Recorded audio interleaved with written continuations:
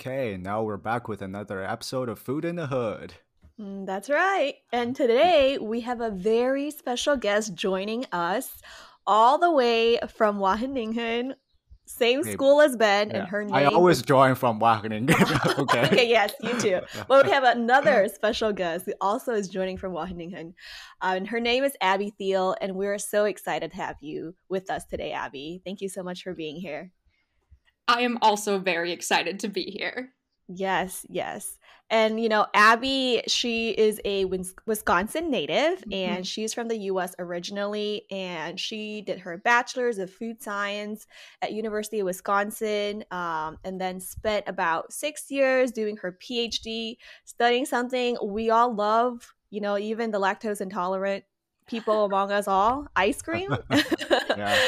And what's also super interesting is she's doing her postdoc research right now at Wageningen in the Netherlands, but Abby also has a YouTube channel called Abby the Food Scientist. And that's what we're here to talk about today, because I think this is such an exciting channel. We're so lucky to have a content like this on YouTube for the food science curious amongst us.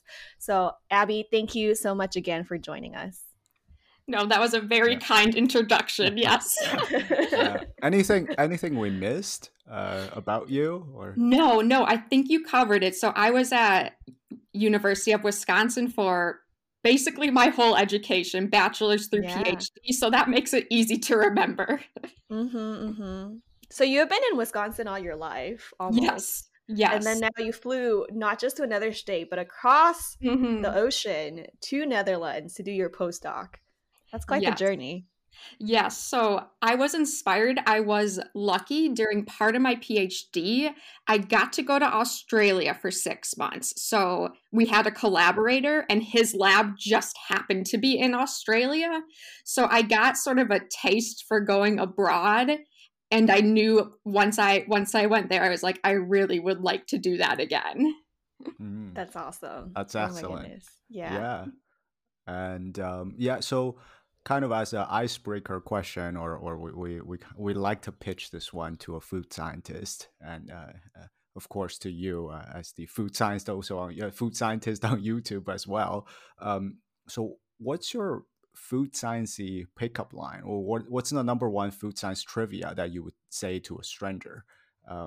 Just something that you could share with us. Yeah, I'm going to do one about ice cream, and I actually like to tell people things they can go do. So I love to explain like the difference between a like premium expensive ice cream and the cheapest brand on the market. So I tell people like you can tell the difference between a good ice cream and a bad ice cream by weight, by just like picking up 2 pints, because the cheapest brand just mixes in a ton of air because that's free. And so it'll be really, really light. Whereas if you hold like a Haagen-Dazs or something where there's like a lot of fat, it's like premium, really creamy, it will feel heavier and there's less air. Okay, I'm going to go do that right after this call because I am going grocery shopping. Yeah.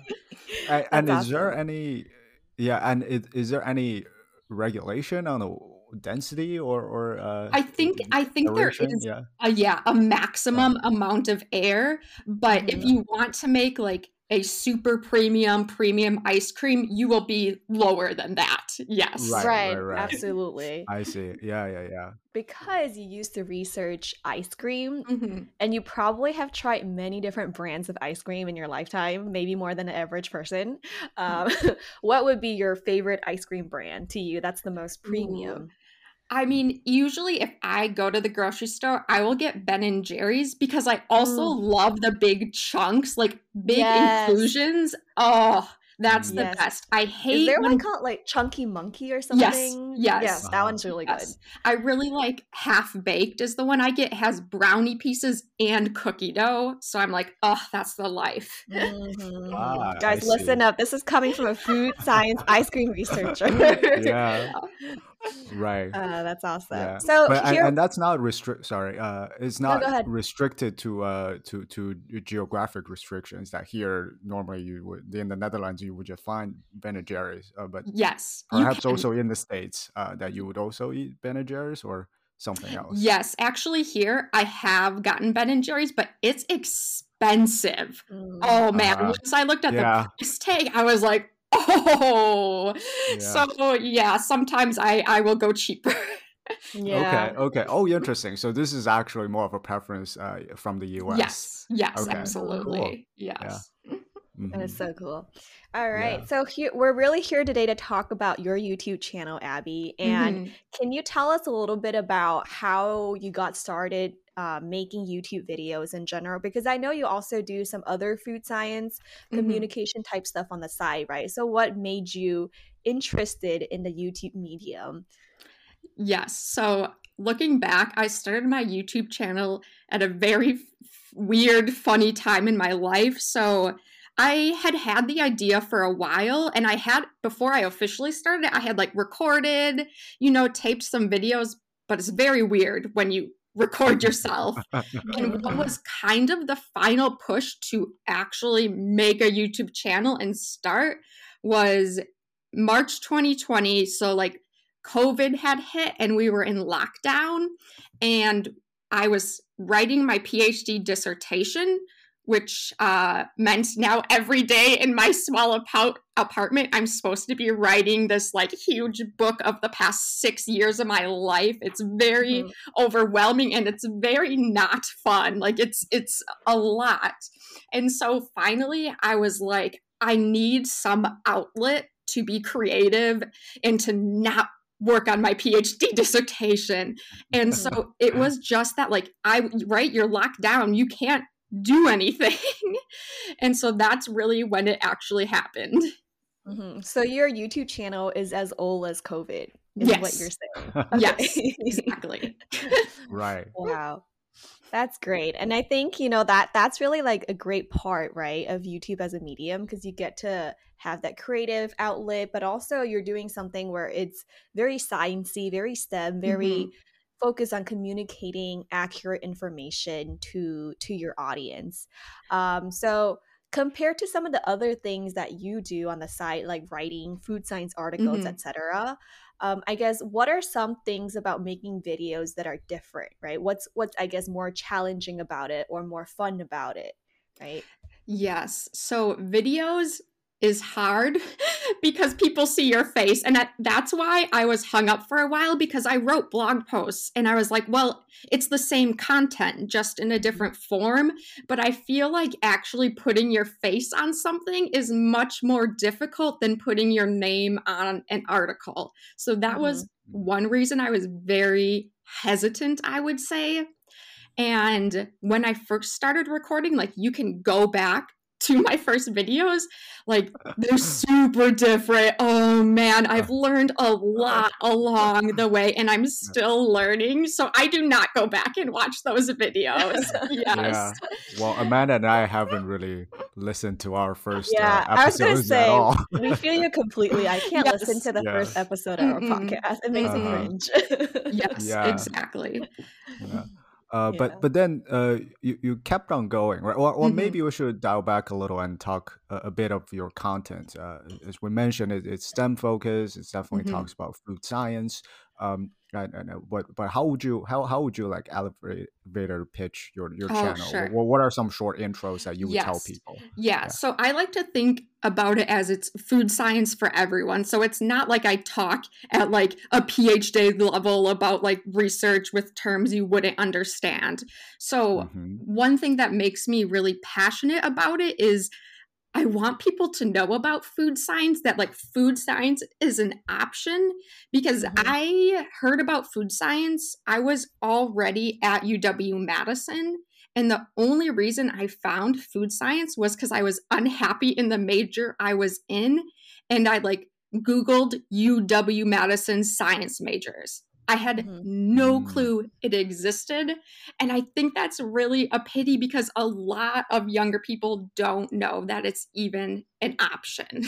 Hmm. Hmm. Right, right, right. So that's very true, and I think it's still one of the biggest missions of well, at least in the U.S. Hmm. Food science departments was to outreach and to Oh really yeah, do absolutely. a lot of public relation to tell people what it is. but then the videos goes on for, now I don't know if you keep track. There's been like like Oh, I don't. I almost mean, I think it's been like 100, I would 3 say. years, 2 or 3 Yeah. years, and I have maybe like 60 videos at this point. Oh Wow. I think wow. Yeah. around that. That is Yeah. awesome. Nice. Mm-hmm. Yeah. Yeah.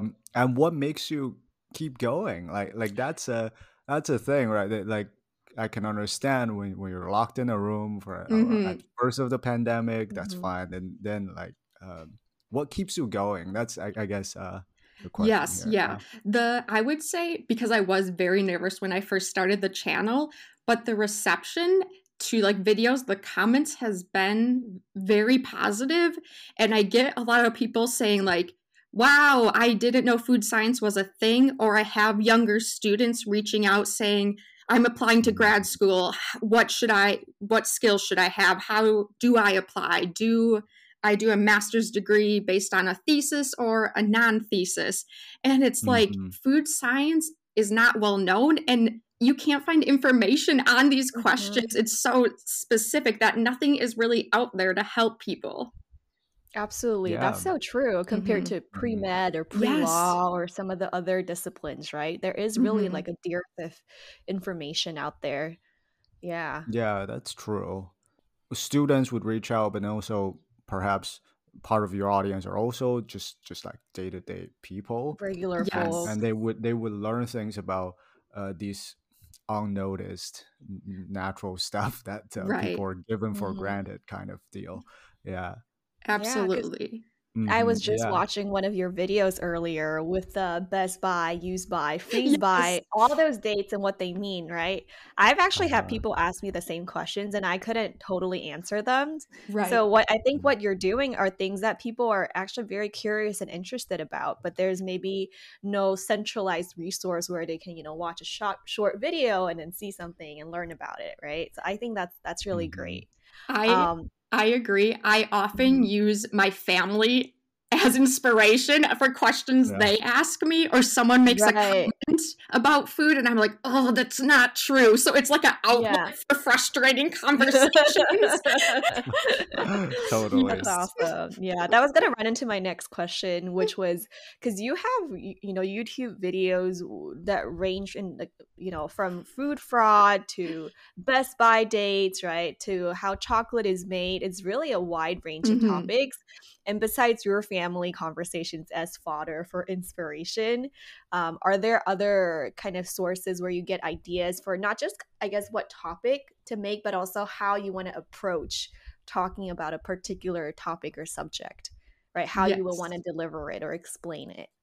Yeah, I often tell people my YouTube channel is just about something that I happen to be interested in that week. Like, I read something on the internet or like in a magazine, and I was like, Yeah, huh, I think I'm going to learn more about this. So that's why the topics are all over the place, I because love it. it's just like, oh, Right. I find this interesting. I was going to read it anyways. So why don't I Mhm. just make it into a video or a blog post? So Right. there is not always a rhyme or a reason, but actually, Hmm. my newest video, the food fraud one, that is a little bit of a different story because probably you also have taken like a food law class. We Mhm. usually have to, and I found that class super boring. I did not really care for it, Hmm. but Thank you for saying what I was thinking. Yeah. yeah, We dare it's to say that, Yeah. and but I mean, I watch like a lot of true crime, like TV series, the documentaries. And at Oh. some point, it just like clicked. And I was like, this happens in food all the time. There are food crimes that have killed people like all the way back through history. I wish like Mhm. my class would have been taught like that, or like that would be Mhm. the perspective, because I would have tried a lot harder. Right. Yes. Depending on Yeah. how they present it to the Yes. material. That is really Right. important, right? In food science Mhm. Mm-hmm. education and Mm-hmm. educating anything in particular. So That's Yes. awesome. I love the cross clash between Yes. true crime documentary and food fraud. I know. Yes. And I think like the one thing that has helped me is I have a lot of teaching experience. So I always think like, how can I Nice. get the students to pay attention to me? Like, what will they find intriguing about this topic that's where I want to start to get their attention? Absolutely. Right. And so, among all these episodes, right, what are some of the most fun episodes that you've made? You probably have all your attentions around, but then what are some most memorable ones? Yes. One that was really fun because it involved a lot of experiments in the kitchen was the difference between dunking Oreos in chocolate versus white milk. And I had never heard of this before, but actually I was still at UW-Madison, and I think it was like a Vox journalist emailed my professor, my advisor, and saying like, hey, we're looking into this weird phenomenon where it's like if you dip Oreos into chocolate milk, they don't get as soggy. And so he forwards it to me because I like these weird science little projects. So he's like, Abby, have you ever heard of this? I had not. So I just, went to the grocery store and got Oreos and different types of milk and started like recording different experiments because there is a huge difference between if you dunk an Oreo in chocolate milk and white milk. Like it does not get as soggy in that chocolate milk. Yes. Yeah. I wondered why. Okay. So this observation is true. Yes, it's absolutely true. And then the cutest thing happened. So I posted that video and I did some like really simple experiments in my kitchen. Like it wasn't like a lab or anything. But then I posted that video and I got an email from a student who went to Purdue. She was kind of like the food engineering major in Purdue. And she had to take a semester off. So she watched my video and then performed more experiments and sent me a report of her findings. It was so cute. She went and bought like 13 different milks. And tried. My Lord. Yes. That is dedication. And I love how it went from the Vox journalist to you and her, like the chain reaction of curiosity. Everything started from Vox. Yes. Yeah. And I think that spirit of like having a question and then kind of like just going out there and finding empirical evidence yourself by just trying it out in your kitchen. I think that's also what makes food science something that's very accessible, right, to people. And that's why people are so curious about it too, right?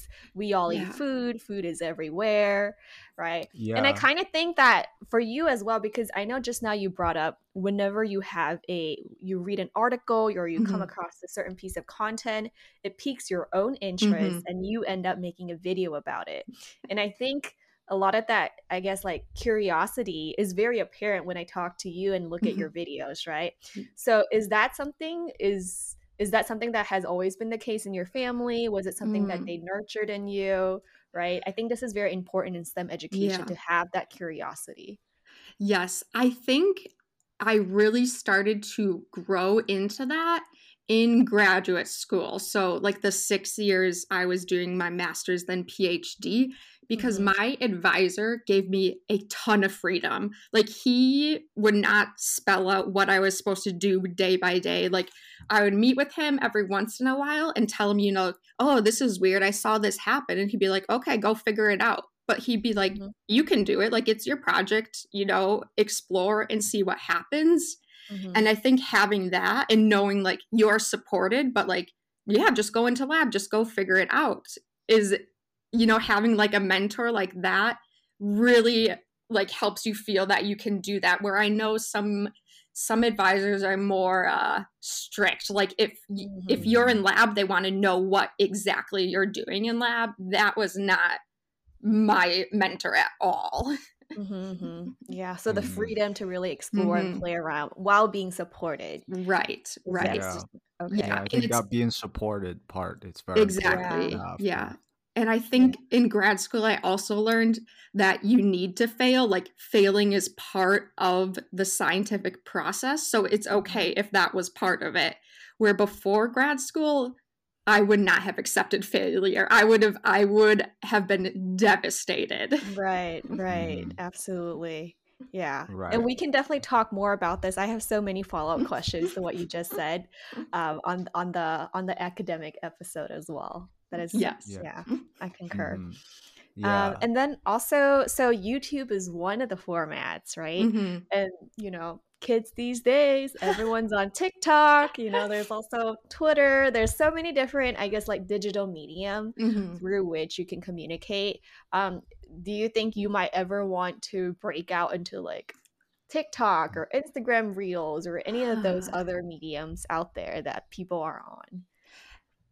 I won't say it will never happen, but as long as I have a full-time job, I think it would be really hard because I already spend so much time on like my YouTube channel and writing blog posts that I just don't know if I can do any more, because I try to have like a very strict boundary between my full-time job and my YouTube channel so that I don't get into any trouble. Right, absolutely. But maybe in the future. That also makes me curious. So a YouTube video, from ideation to all the research that you do personally behind it to recording it, producing it, how long does that process usually take you? Oh, it takes actually quite a while. For me, honestly, the longest part is probably editing the video and like adding the B-roll and adding the sounds and that type of thing. But I could say a video could take anywhere between 5 and 10 hours. It depends how long it is. And honestly, I've gotten faster is the sad part. Like I have gotten like better at it, but it's still, it takes, a good chunk of like the weekend or an evening for sure. Wow. Yeah. So that's some dedications, because you have a very consistent 60 release episodes schedule. times 10 hours is like 600 hours. Indeed. Yeah. So what are well, I guess a video's ranges from 5 maybe to 10 or 15 minutes long, right? And how do you, because you mentioned that a little bit, you compared it to teaching, right? You want to get people's attention. How do you do that with talking about food science topics? What are some tips that you have about communicating? Yes, this was something that was hard for me to learn, because for 6 years I was being taught how to be a scientist and how to write like a scientist, and no one likes how scientists write. And so when I initially started blogging, I was writing not for the audience. Like I was writing scientific blog posts, and that's not what people want to read. So I think I honestly felt like I had to unlearn so many things that took years for me to learn, is the sad part. Like, if I write a journal article, it's like one part of my brain, but if I'm writing a blog post, I have to like use a totally separate part of my brain, because those skills are really different. So like, to have successful blog posts and YouTube channels, part of me has to turn off like the super sciencey side. It's still a lot of science, but I have to think more of the audience. I can't be like selfish about it. I have to think like, how could a general person understand this, or a younger person? I don't know their background, so I want to teach it in this as simplest terms as possible, which again, that was nice because I have taught a lot of classes, so I'm used to like thinking, okay, this is very complex, but how could I break it down into smaller pieces? Okay. And the continual practice of doing that just helps you get better and better at it. That's such a good point about knowing your audience, knowing what frame of mind they have, and designing your delivery around that. Yeah, I think that's really important. Yeah, indeed. You mentioned an example of mentioning like understanding your audience. But what about like when you're making a video, because you don't quite know, it's all kinds of people on the internet. Right? So what's the bar that you set for, or the typical persona that you think when you're talking into the camera? I would say I would aim for it so that like a high schooler could understand it. Uh-huh. But I would say any like science term I use, I try to define it right after, because especially a lot of people don't know food science, so they don't know the terms that I've gotten very, very used to. But I want it to be understandable from like a high schooler, and even if people don't have like a science background, because I would like Mhm. people who don't have any degrees in science, maybe have never been interested in it. I think just because it's food, it could really be intriguing to them. Yeah, Yeah, absolutely. absolutely. Hmm. Using food as a medium to learn about Yes. about scientific principles and Yeah. laws. Mm-hmm. I love it. Yeah. Yeah. And that's actually one of our, I think we also mentioned it in our previous episodes on this podcast, was food is Hmm. such a great topic to learn STEM. Yes. And yeah, and I think your channel is dedicated to it essentially. Doing Hmm. a lot of these type of works, and I was just browsing while we were talking. I was just Yes. browsing the list of videos that you made, and these are so a lot of these are our bread and butter every Mm-hmm. day. But then it's also very interesting topics that we can Yeah. share to the world. And I think one of the things that we might be, well, as food scientists, Mhm. we're a little bit underdiscovered. It's just because some of these things are so common and nobody really Right. think of it. Yeah. Um, so really appreciate this work that you have really a medium to tell people Mm-hmm. outside of food, and what are these things that we have. What are really our jobs is about, right? To do Right. these things. Yeah. Yes. And Hmm. maybe we could drill into one of the topics, Oh, yeah. or is also one of your more recent episode, Mm-hmm. or video about food crimes and food fraud. Mm-hmm. Um, it's also quite interesting topic to us if we talk about the docu-series, not the Yeah. lectures that Uh-huh. we took. Yes. so Yes. so like what is considered as food fraud, or what are some common, because we hear all these different, like there's recalls going on all the time Mm-hmm. about food, Mm-hmm. right? And but are they all fraud, or it involves criminal activities, or are some Right. of them just honest mistakes, or what are the lines that's here? Yeah, the Yeah. funny thing as I've been researching food fraud is there are so many different types of crimes that would qualify as food fraud. So Hmm. one is called like dilution. Say you'd have like Uh-huh. ground pepper, but you dilute it with like ground juniper berries or some cheaper spice. Hmm. That's one type. Like another type would be like you add arsenic and you kill someone because of that. But I Right. think what ties all these crimes together is often it's made for like people want more money or they want to make more money. And so like food fraud would be any crime of like deception or tricking the consumer, that Hmm. type of Hmm. thing. Hmm. I think Yeah. that's a great way to explain it. Like Hmm. economically driven, and people are Yes. not getting what they think they're getting, Right. right? Yeah. Right. Yeah, and Yeah. it's often like unethical like considered as unethical to do. Yes. Yeah. Yeah. And I think Yeah. the video, it's going to be a series, but the video that's out right now goes Mhm. way back into history. And what's so interesting about food fraud then, like, I don't know, I think I start in like 13th century England, Oh wow. Wow. is it's not actually, I went so far back that it actually wasn't a specific crime to make a lethal food product. So for a long time Oh. people weren't prosecuted. They couldn't be prosecuted with a crime because there was no law saying like you have to make safe nutritious food. Mhm, mhm. Uh-huh. It was just a gamble if you bought a bad Right. Yeah, batch. it's It just was a a bad Right. gamble. batch. Yeah. If you die, you die. Yeah. It's Yeah. so Yeah. different. Wow. Wow. Okay.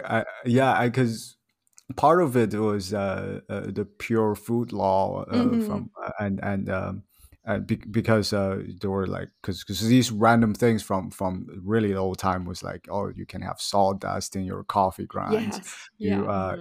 like it's milk is always diluted Oh my with water. goodness. Yes. It's like not Yes. even an option to have pure milk. And Right. And yeah, people used to get very creative. I was honestly anything that's like a ground food, like you mentioned coffee, Mhm. that is easy Mhm. to basically people would add like floor sweepings. Like they'd sweep the floor Oh and then my add that. goodness. Or they would yeah. like burn rope and like char the rope black and like add that. Like people would just add the most random things. Yeah. Wow. Very unethical, but also like very creative. Yes. I would have never thought to do that if Right. I was trying to gain profits. Yeah, and this is just basically to add weight to already Right. the product you already have, right? Mhm. Yes. Yeah. Yeah. Exactly. Mhm. Yeah. Wow. Yeah, it's so fascinating, and you know, we mentioned that you mentioned that this is a theory, right? So now the part one is out, Mhm. and and there will be more, and I assume this is more of a chronological order, so you'll go into Yes. more of the modern cases. Exactly. We love Yeah. it. We Yeah. should really Mhm. try to get professors to include this in their like I food know. quality, food Uh-huh. fraud educational like syllabus, right? This is just Right. more interesting to watch. It's way And I more feel like people will interesting. actually remember it. You know That's what I what I mean? thought too, because the reason we have food laws now is because stuff like this happened, Yeah. and eventually people were angry enough that a law Yeah. had to be made. Exactly. I think it's hard for me when I was taking food quality classes and Mhm. food safety classes. It's always hard for me to remember all the rules and regulations. But Yes. if there's like a story that connects to like, this is why this food law was put into place because someone put Mhm. burnt rope in Yes. like coffee grounds, right? Yeah. Like that Yes. is definitely going to help cement that in people's mind and help them learn and Absolutely. remember. Mhm. And Yeah. a lot of my first part one is with England just because they have like a long history compared to the Mhm. US. Mhm. And for example, like the final event that kind of spurred I think it was called like it was like Britain's like pure food and like adulteration law or something, like their first big food law. What happened to spur that was at a birthday party, someone put arsenic trioxide in the cake and it killed 21 people Oh at my that Wow. goodness. party. And so there obviously was a huge outcry because that's a lot of people and they ate a cake that Yeah. killed Uh-huh. them. And it's this really interesting story that the baker who made the cake, so they bought the cake from a baker, he went to the pharmacist to get plaster of Paris. He wanted to evidently color it with plaster of Paris, which mostly I've used for like art projects, or I think it's in like casts for your body or molding. Yeah. Yeah. So he went and asked the pharmacist, I need plaster of Paris, but the pharmacist messed up and gave him arsenic trioxide. So Oh it's like no. this weird Oh. story. Oh Mhm. God. Okay. So it was the the intention was still bad, but Yes, then I it think was like so. extra bad with that mistake from the Yes. pharmacist. Okay. Mhm. Wow. Mhm. Yeah, I'm Wow. never gonna forget that now. Yeah, Yeah. it's just crazy stuff. Yeah, Yeah. birthday Yeah. cake, Yeah. joyous celebration turns deadly, Right. right? Wow. Yeah. Yeah. Wow, Indeed. that's crazy. Well, yeah. So, if you want to learn more, go get on Abby's food science YouTube channel, Mhm. and Mhm. you know, there will be more, and we're all eager to wait for the next episode. But also, Yes. don't work too hard. I know Yes, it's thank you. 5 to 10 hours per episode. Yeah. I Yes. actually have lots of friends who love true crime, so I'm gonna send those over Yes. to them because I think they would Yeah. appreciate the format a lot. No, Mhm. it's so Yeah. fun. Yeah. Right. Well, Yeah. so that is a wrap on Abby, the food scientist YouTube channel.